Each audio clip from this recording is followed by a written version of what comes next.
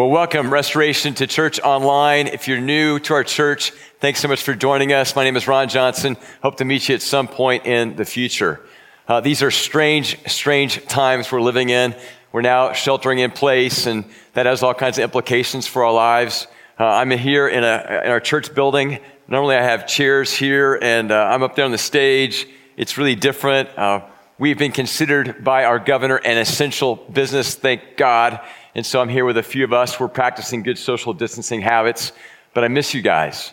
It's so strange to be talking to a camera. You can see me, but I can't see you. It's so strange not to be able to shake your hands and to hug you and to mess up the hair of your kids downstairs. It's so strange not to be outside in our connection area drinking coffee with you. But we're going to make the most of this. And so I thought, well, what better way to embrace the strangeness of this time in our lives where some of you are losing your jobs, some of you are really hurting financially, others of you have never been busier, you've never made more money. What better way to embrace the strangeness of what we're experiencing than by talking about a strange story in the Bible today? So this weekend, we're looking at the story of Joseph. It's in chapters 37 through 50 in the book of Genesis. His story is about a man who saved the Middle East during a time of great famine. And the story goes like this. When Joseph was 17 years old, he was the 11th of 12 brothers. And his father loved him. In fact, he loved him more than he loved his other brothers. And his brothers hated him for this because he was a daddy's boy. And his dad exacerbated the problem by doing things like buying the brothers H&M clothing that would wear out quickly. And he would get Joseph like Patagonia and Lululemon clothing. And so they hated him for that. And they hated him because he was a snitch. He would spy on his brothers. His brothers were all shepherds. And he would go out and he would watch what they were doing out in the fields. And he would notice they were chasing women from other tribes and they were fighting and quarreling. And he would go home and he would tell his father, Jacob, about what his brothers were doing. And so his brothers just hated him more and more. And then to make things even worse, Joseph had this gift of spiritual dreams. God would give him dreams and they would come true. And so he would go into the living room and he would tell stories about how he had this dream where the sun and the moon and 11 stars had bowed before him. He would have dreams about 11 sheaves of wheat bowing down to him, the 12th sheaf of wheat. And he would go into the family living room when they were having hummus and he could smell lamb chops and he would walk in, he'd tell his family these dreams and they would be like, "What? You think one day we're going to bow before you and worship you?" And so his brothers hated him more and more all the time. And so one day, Jacob sent Joseph out into the fields to check on his brothers and to bring them provisions and to spy on them. And so as they saw him off in the distance, they decided, you know what? We're through with this guy. We're going to off him. And so they plotted to kill him. The older brother, the oldest of the 12, Reuben, said, "No, let's not kill him. Let's just put him in the cistern." Cistern's just a tank of water. But this tank of water was empty. So they put him down in the cistern and they thought, well, maybe we just leave him here. Let him dehydrate or something. And off in the distance, they saw these Ishmaelites. The Ishmaelites were the forefathers of the Arabic people. And they were in this caravan and they were going to Egypt. And they came upon this cistern looking for water for their animals and for themselves. And they had this conversation with Joseph's brothers. And they said, "What's up with this dude down in the cistern?" And he says, that's our brother, and we can't stand him. We're trying to figure out what to do with him. And the Ishmaelites said, "Well, you know what? We could take him off your hands." And so Joseph's brothers sold him to the Ishmaelites for the equivalent of $5. They sold their brother for $5. Well, the Ishmaelites took him to Egypt because Egypt was like the commerce center of the Middle East at that time, and they were going to export and import and trade and buy their wives maybe some Egyptian cotton sheets. And they sold Joseph there to a man named Potiphar. Potiphar was very powerful. He was one of the governing officials under Pharaoh. In fact, Pharaoh was his direct report, the most powerful man in the Middle East at that time. And Potiphar had a large household, many slaves. He had many businesses. And he noticed that Joseph was really smart and he was a quick learner. And so he began to give him responsibilities in his household. And eventually, Joseph became his COO, overseeing all of his businesses. Well, it says in Scripture that Joseph was very good looking and he was well built, and Potiphar's wife was kind of a cougar. Doesn't say that in Scripture, but you kind of get the idea that she liked younger guys. And so she was constantly trying to seduce Joseph and get him to go to bed with her. And one day, she got really, really aggro, and she grabbed him and brought him into her bedroom. And he escaped. But when he ran off, she had his cloak, his Patagonia cloak. And she told the servants what had happened. And she said, he's tried to seduce me. He tried to rape me. And this got word back to Potiphar. He found out what had happened. And Potiphar was very, very mad, as you can understand. And he sent Joseph to prison. And so you see this pattern in Joseph's life, this series of unfortunate events. And so he goes to prison, and he starts all over again at the bottom, and he begins to rise up because God's favor was upon him. And Joseph was a leader, and he was skilled, and he was always learning, and he sought God for wisdom. And so Joseph became the leader of all these prisoners. Well, because he had this ability to interpret dreams, whenever a prisoner would have a dream and would be troubled and try to figure out what's the dream mean, Joseph would interpret the dreams. And one day, these two men came to him, and one man had had a nightmare the night before, and the other had had a really great dream. And so he interpreted these two dreams, and they went out 3 days later, the day of Pharaoh's birthday, and both dreams were fulfilled. One man died that day, and the other man became the cupbearer for Pharaoh himself. The cupbearers would taste wine, and they would try food to make sure that nothing was poisoned. And this man who had been released from prison because of Joseph's interpretation of his dream forgot all about Joseph for many, many years. Well, Pharaoh had two dreams that greatly troubled him. In one dream, there were 7 really sleek, beautiful, fat cows. I mean, think like filet mignon cows. Think like Park Burger. Think like you're in your backyard flipping great burgers. And they're beautiful, beautiful cattle. And on the other side of these cattle, there were these 7 gangly, sickly-looking cows. They had dung all over them. They smelled terrible. They looked terrible. And these 7 gangly cows ate the beautiful, sleek cows that could have been used for Park Burger hamburgers. And Pharaoh woke up from this dream. He was very, very troubled. He couldn't understand what it meant, but he knew that it was an important dream. He just did not know how to interpret it. A few nights later, he had a second dream. And in this dream, there were these 7 beautiful stalks of wheat. Think like Ezekiel 4:9 bread. And there were 7 really small, pathetic stalks of wheat with no grain at the top of them. And again, the same thing happened. The 7 weak stalks of wheat ate the 7 beautiful stalks of wheat that could have been used for all kinds of bread and pita bread and hummus, that kind of thing. And again, he was troubled, and he couldn't figure out what this dream meant. And so he asked all of the intellectual elites, all the scholars, and all of the people that were known for being able to interpret dreams to come together into his house, and they tried to interpret the dream, but none of them could figure it out. And the cupbearer who was listening to this discussion, he thought to himself, I know a guy that he interpreted a dream for me many years ago. And then he started to feel guilty because he didn't go back and help Joseph, even though Joseph helped him get out of prison. And he told Pharaoh, I know this guy, his name is Joseph, and he's in prison right now, but he has the ability to interpret dreams. And he interpreted my dream, and he was accurate. So what if I go get him? And so Pharaoh allowed him to summon Joseph to his house, and Pharaoh shared the 2 dreams, and Joseph said, the God I serve, the God I worship, knows how to interpret this dream. And he said, Pharaoh, these 2 dreams represent the same thing. In Egypt, there will be 7 years where there's just a J curve in terms of the economy. There's going to be a bull market, and things will be up and to the right, and God's going to prosper you, and there'll be great herds, and there'll be great agricultural produce, and then it'll be followed by 7 years of famine. There'll be a depression, and people will starve, and herds will die. And this will affect everyone in Egypt and all around Egypt. And so Pharaoh realized this man is speaking the truth. God had given him the interpretation of the dream. And so he said, you're pretty smart. I want to add you to my cabinet. And just had it happened every time in Joseph's life. He started at the bottom, but worked his way up. And eventually he became the vice president, the second most powerful person in all of Egypt. Well, 7 great years, and Joseph was a smart business guy.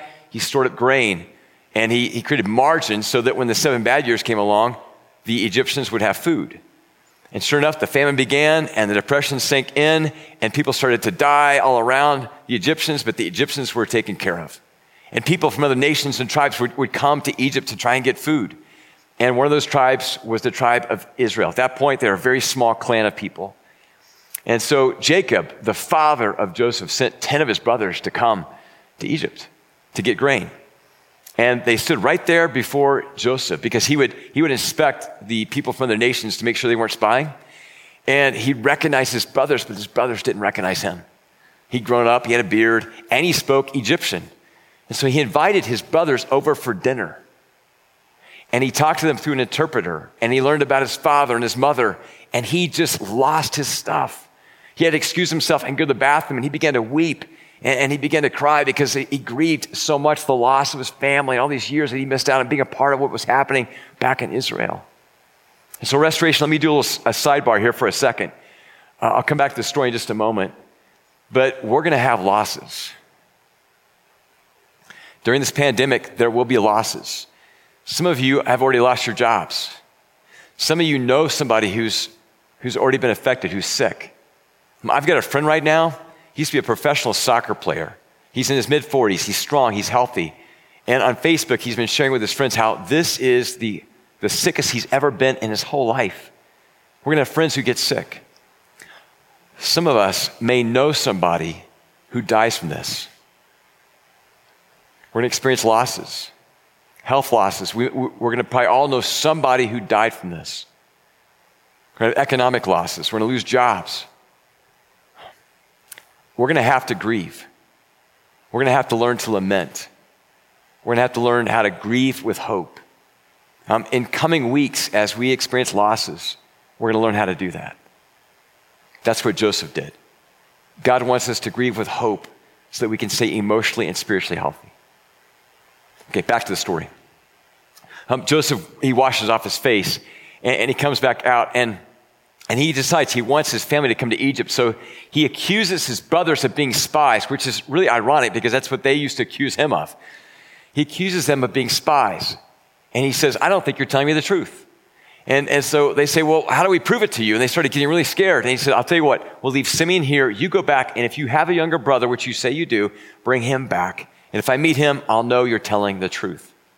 So they go back to Israel, and they explain this whole thing to their father, Jacob. And Jacob's like, no, I've already lost one son. I'm not going to lose another son. But eventually the famine becomes so bad that they're desperate. And so they send their youngest brother, Benjamin, back with them. And when Joseph sees Benjamin with his other 10 brothers, he loses it again.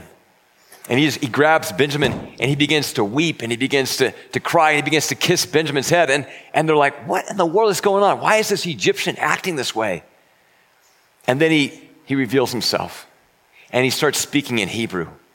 And he reveals to them that he is their brother. And in that moment, they all just fall down before him. And that dream where the 11 sheaves of wheat bow before the one sheaf of wheat takes place, it's realized. They bow before him, they prostrate themselves before him, and they say, oh, please forgive us, please forgive us. And he's like, get up, you guys, get up. I'm not going to hurt you. I'm not like you. I'm going to take care of you. And he embraces them. They have this great big brotherly group hug. And they spend the next few days just catching up. And Joseph tells them how God had blessed them and given him favor so that he could be used to save their lives. He says, go back and get Jacob. Go back, get her mom, get her cousins, bring the herds back. Leave your stuff, your belongings behind. I'll take care of you. I'm going to give you the best that Egypt has to offer. You're all going to sleep on Egyptian cotton sheets. It's going to be great. And so they go back, they get their father, they come back, and Joseph's father and mother and all 11 brothers, they bow before him again in fulfillment of a dream he had many decades earlier. Restoration, I want to remind you that if God has given you a dream, he will fulfill it. He always fulfills the dreams that he gives us. Well, the story ends this way. In Genesis chapter 50, verse 15, it says, when Joseph's brothers saw that their father was dead, after 17 years of being in Egypt, Jacob passes away. They said, what if What if Joseph bears a grudge against us and pays us back in full for all the wrong which we did to him? What if their hearts were full of fearful what if questions? What if he chooses to not forgive us? What if the whole thing was just a ruse? He was just forgiving us for a time while our father was alive, but now that he's dead, what if he chooses to take revenge? What if he kills us? What if he kills our wives? What if he kills our children? What if he sends us out in the desert to die? What if he takes our herds? What if he takes us away from all the privileges that he's given us, including those Egyptian cotton sheets? What if, all these fearful what if questions they began to ask. Well, can you relate? I know I can. Every time we watch the news, every time there's a new twist in the story, every time we hear about a death count in Spain or Italy, we're asking what if questions. Fearful what if questions. If you're human, you're asking fearful what if questions right now. What if my business goes under? What if I lose my job? Some of you have already lost your job. What if I can't pay my rent? What if I can't feed my kids? What if somebody I love dies from this? We're all asking these type of questions right now. I know I am. Now, I have a wife that has an autoimmune deficiency. She has rheumatoid arthritis. I love her dearly. I love her so dearly. And my mind starts to get carried away. And I start going, what if she gets this? What will she make it? I have a 1-year-old. I have a 2-year-old. What if they get this? I mean, you can't quarantine your kids. You don't put your kids in a room and put gummy bears and instructions on how to change their diapers underneath the doorway. You can't do that. What if they get this? What if we all get this? What if people I know that are older, including my sisters, what if they get this? What if they don't make it? What if we're going to be very generous as a church right now, but what if we don't have enough money to help people? And what if I can't down the road pay payroll and take care of my staff? I love my staff. I'm here in a room full of staff and I love them so much. What if? I get carried away with all these fearful what if questions. It's human nature to ask those questions. But there's another way we can navigate these questions. We can do what Joseph did. When Joseph's brothers were asking fearful what if questions, Joseph was asking faithful, faith-filled what if questions. So in Genesis chapter 50, verses 20 through 21, the story ends this way. Joseph says to his brothers, you intended to harm me. You intended to harm me. But God intended it for good to accomplish what is now being done, the saving of many lives. So then don't be afraid. Do not be afraid. Do not be afraid. I will provide for you and your children. Restoration, let that be a word to us right now.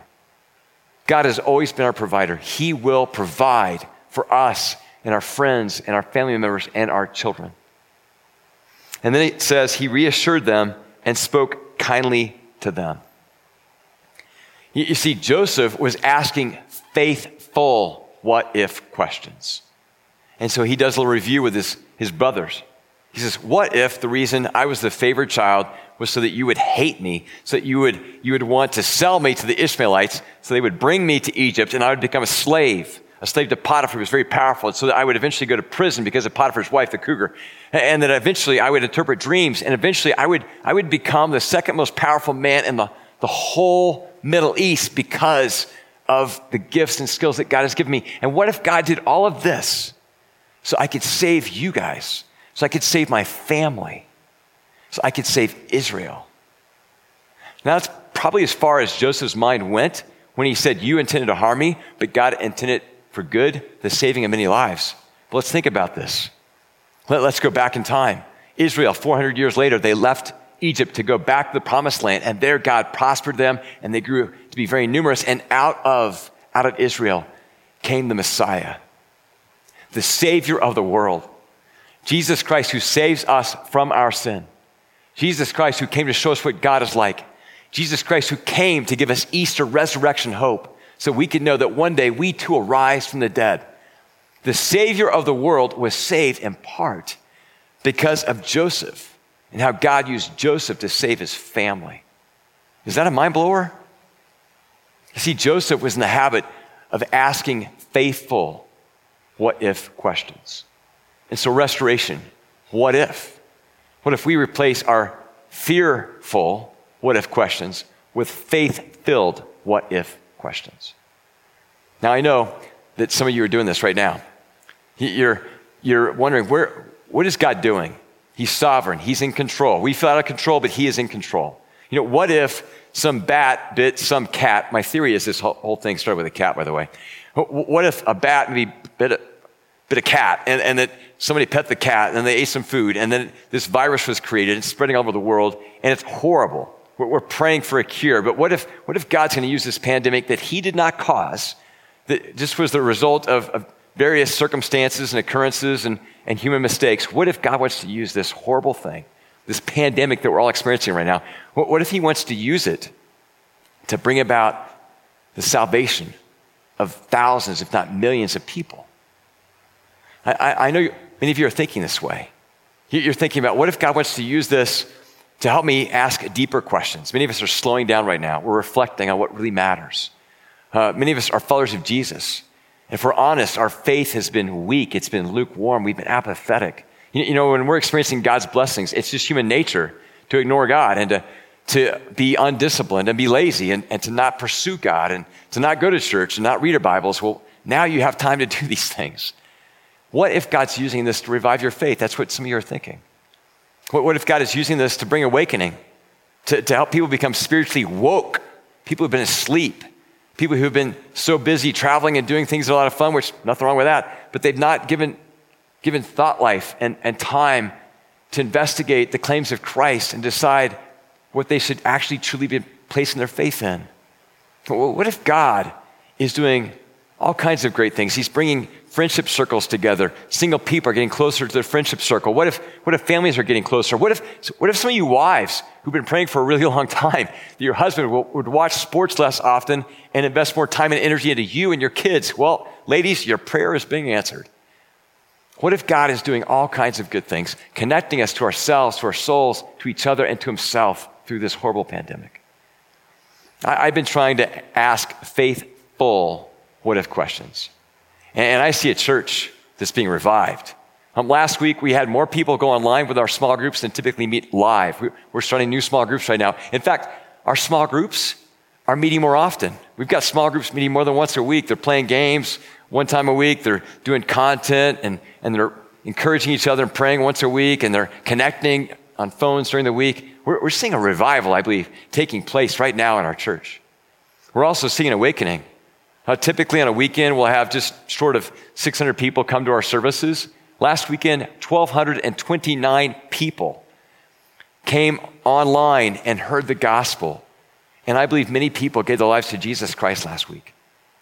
There's an awakening taking place. People are waking up. I'm also seeing you guys be very, very compassionate.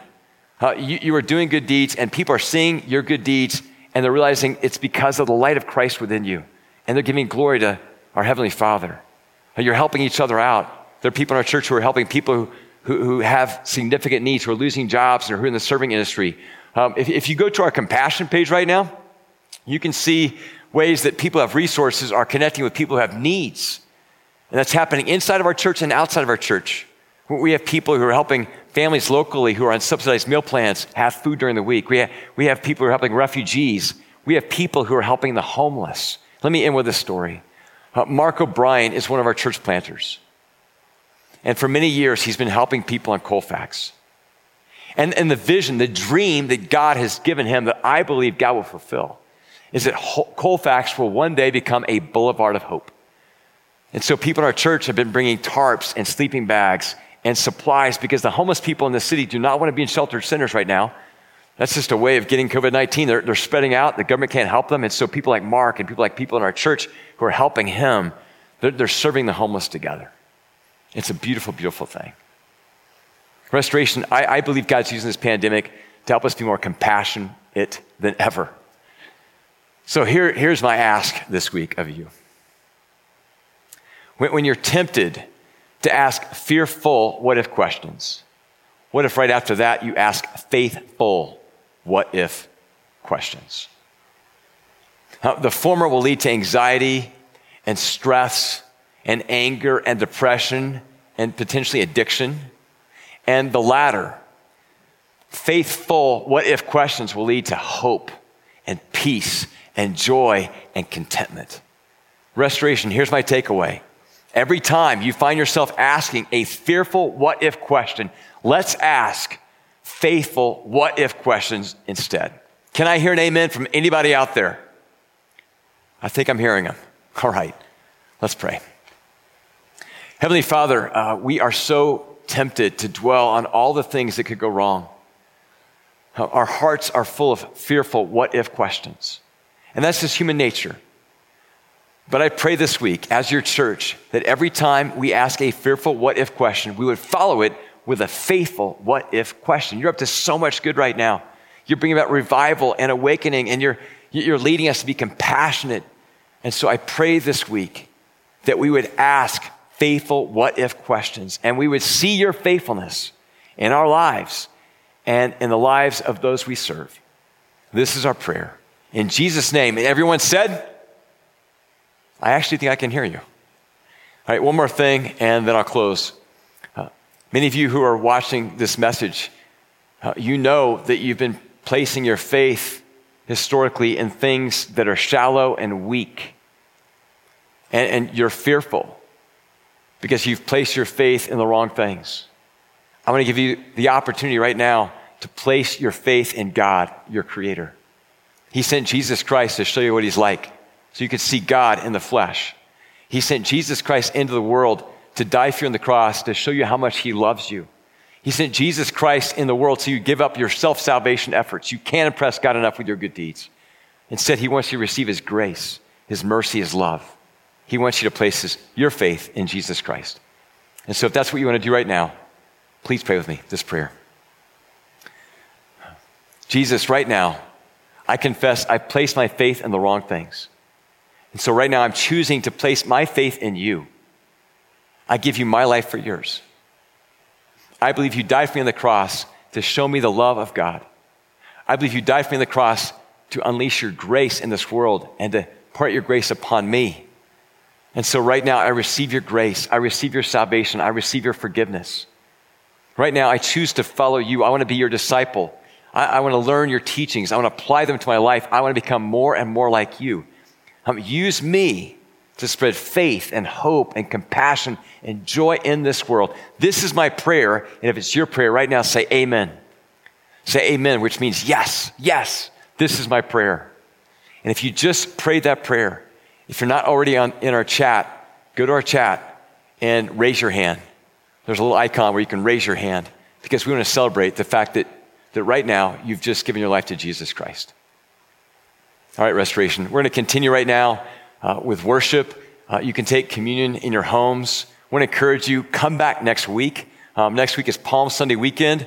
We're going to remember the Passion Week of Jesus. We're going to prepare our hearts for Easter. The title of the message is Contagious. We're going to learn how to have a contagious faith. Can't wait to see you then. Well, can't wait to be with you then. You'll be watching me. I won't be watching you. But love you guys so much. Next week, we'll see you. Take care.